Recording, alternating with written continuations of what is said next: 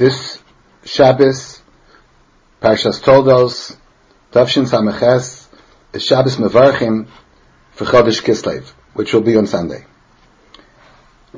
The strange phenomena of the month of Kislev, in terms of whether it's one day Rosh Chodesh or 2 days Rosh Chodesh, has created a system this year that there is actually no day called Lamed Cheshvan, the 30th of Cheshvan. So, interestingly enough, the yahrzeit of Harav Zolti, the former chief rabbi of Yerushalayim, occurs on Lamed Cheshvan, which date does not occur at all this year. Poskim have, of course, decided which day should a person observe in the case where he has yahrzeit from Lamed Cheshvan, but without going into the halachic discussion, we've decided to use the day of Lamed Cheshvan, although it's not on the calendar, as this week discussing the life of Harav Betzalel Zolti. He was born in 1920 near Lomzh in Poland. When he was 7, in 1927, his parents came on Aliyah to Eretz Yisrael, and he learned in the famous yeshivas of Yerushalayim, in Eitz Chaim, and in Hebron. He was known as a major Ilui in those yeshivas, and there were a few people who had a select group of Chabura that were known to be the Iluyim of Yerushalayim at that time.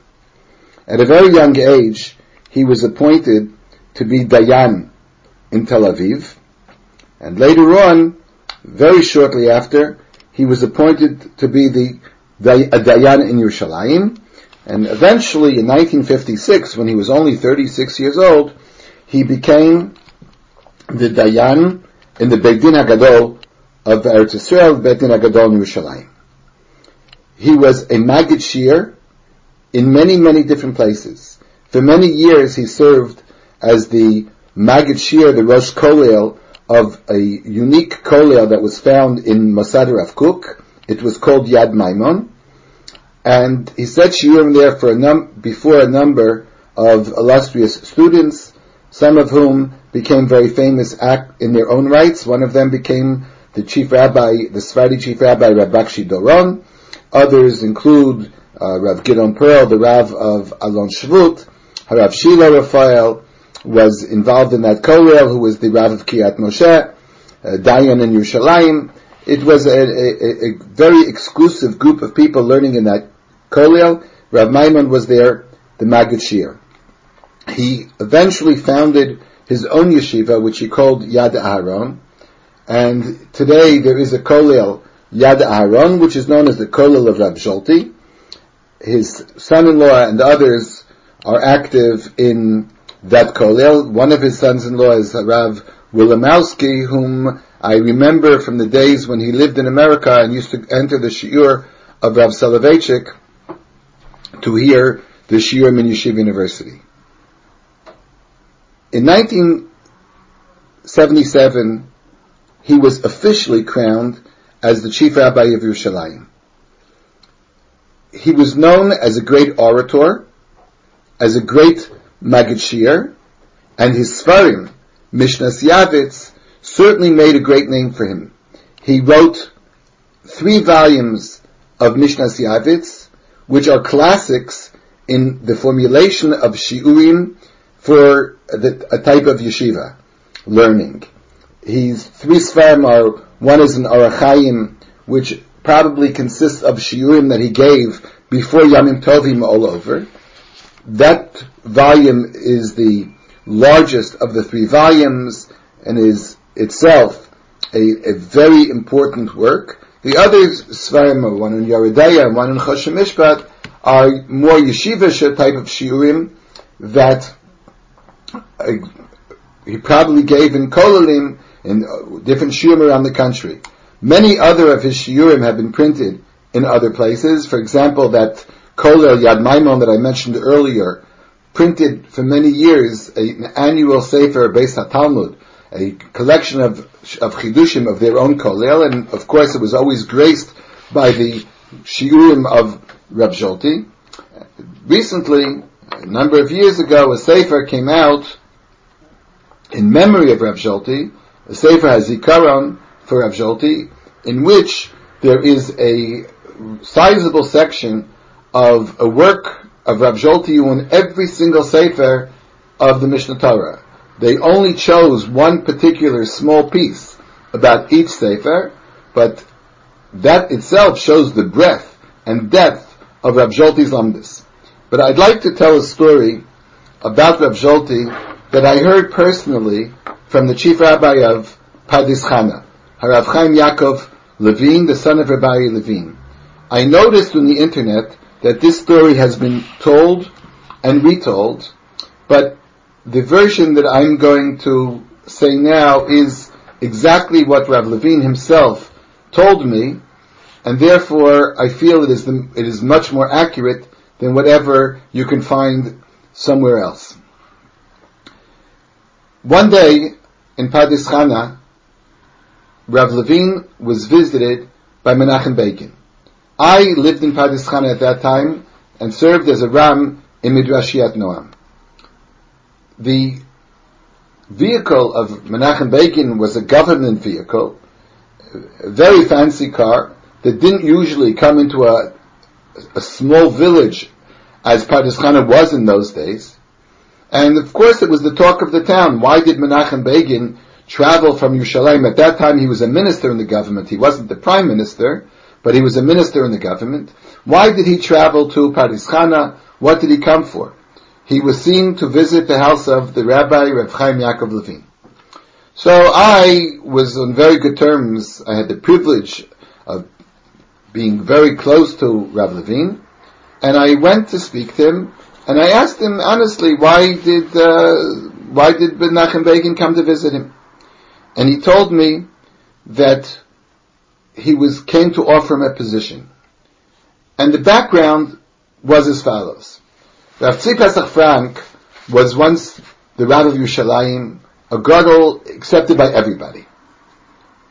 From the day that he passed away, for many years Yerushalayim did not have a chief rabbi. It was difficult to find someone that everybody agreed on, that the government would offer the position, and the religious people would be happy with that decision. The Rabbanim of Yerushalayim, Rosh Yeshiva, and the great Rabbanim were not satisfied by this lack of decision, and they decided to make their own move, as it were. And they had a meeting in Yerushalayim, and they decided to choose Rav Sholti as the chief rabbi of Yerushalayim. They appointed Rav Sholti, and they gave him a ktav, a document which proclaimed that in their name, Rav Sholti became the chief rabbi of Yerushalayim. Now, of course, the government of Israel could not come to peace with the decision that was made by people other than the government, and therefore they went to Rav Sholti and told Rav Sholti that it simply is not proper that a group, an ad hoc committee, as it were, would appoint a rabbi of Yerushalayim. This should be done through the government, and it should be done officially. Rav Sholti said to them that he agreed with them. And he said that they want to force the government into appointing a chief rabbi, and naturally Rav Sholti was prepared to assume that position. The government said to Rav Sholti, but if they choose the candidate, they want to have freedom of choice, not to say that Rav Sholti was forced upon them. And his answer was, that is true. I will step down if you appoint a chief rabbi of Yerushalayim.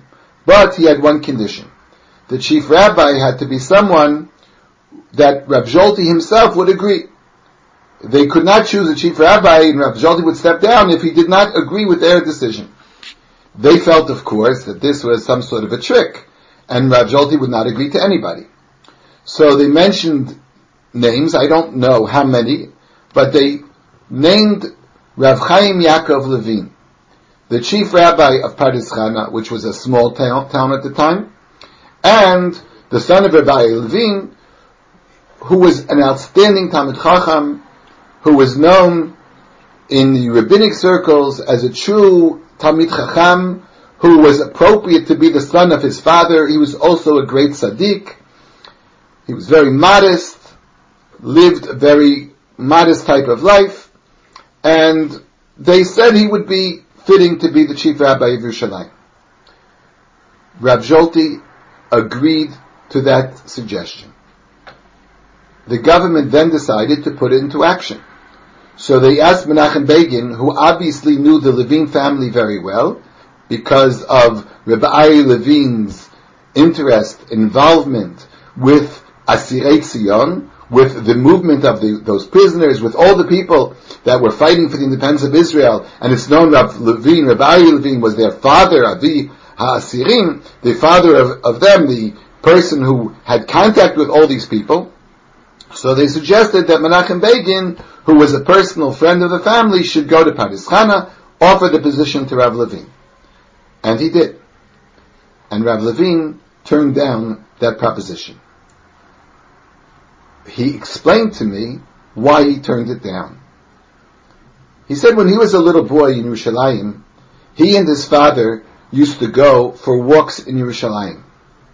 At night, one night, they passed the house of a lady who was knitting. Rabbi Levine said to the lady whom he knew, he said to her, whatever her name is, why are you knitting so late at night? Why don't you go to sleep? And her answer was, because she's an almanah, she's a widow, and this is her parnasah, this is her livelihood. She must knit, she makes sweaters, and then she sells the sweaters and has money for her needs. So Rav Levine said to her, so you'll finish it tomorrow. She said, no, she has to finish it early because she has a client for whom she's making that sweater, and he'll pay right away for that sweater. And Rabbi said, okay, so he'll pay it a few hours later, you'll do it a few hours later, he'll come a few hours later. She said, no, I need the money because I have to pay the malamed. My son goes to Cheder, and we have to pay schar limud, we have to pay the tuition in the Cheder for the Rebbe, and I must have the money on time. Rabbi said, I know the malamed, I know that person. I know the person who teaches your son. He's a very fine gentleman, a scholar. He certainly will not mind if you delay the payment a little bit. And she said to him, but maybe in his subconscious, without even being aware of it, maybe he'll treat my son differently if he thinks that he doesn't get his salary on time. And I want my son to have the best type of education, that the Melamed should treat him at least the same as other people. Rav Aryeh was so impressed by this story, by what happened, that he gave the lady a bracha. And he said to her, in the schus, in the merit of what you do, of raising your children by yourself, you should be privileged that your son should become a Talmid Chacham, a tzaddik, well known within the world. He should be a Gadol b'Yisrael. Rav Levine continued, this was the mother of Rav Zolty. How could I possibly take a job which would conflict with the bracha of my father? My father's bracha is that Rav Zolty should be an Adam Gadol, be recognized by the world, and now he is recognized by the world. He was appointed chief rabbi of Yerushalayim. I cannot fight with my father's bracha. And he stepped down from the offer, and Rav Zolty then did become officially elected as the chief rabbi of Yerushalayim. Although we know very little about the background of Rav Zolty's family, obviously the tzidkus of his mother, this piety of his mother, certainly was a factor in his growth of being a Talmid Chacham. Rav Zolty's chidushim are quoted all over. This week, I happened to mention a point that Rav Zolty said in the laws of support for wives in general. There is a halacha that in the case where a man does not marry his intended within 12 months, he has to pay for her support. In the time of the Gemara, the Erusin was done very early, and the Nesuin could be done a year later. But if a person did not do the Nesuin within that year period, he was fined, and he had to pay the money. Rav Zolti, in a tour de force, pointed out that this is looked at as an independent type of fine rather than considered a marital obligation. He pointed out that the Rambam mentioned this halacha of fining him before he even mentioned the halacha that a husband has to support his wife. You cannot say that this is considered a marital obligation unless you would say that a husband in general has to support his wife. So it's a beautiful example of Rav Zolti's Torah that he, with his sharp eye, he saw the organization of the Rambam and deduced the halacha from the organizational system of the Rambam and proved his point. Rav Zolti's speeches, his elocution, were very great. He defended many times the halachic position of religious Jewry in front of non-religious Jews in the Knesset and other places as well. Unfortunately, Rav Zolti passed away at a rather young age, and we did not have the zchus of his being chief rabbi of Yerushalayim for a long time. He passed away,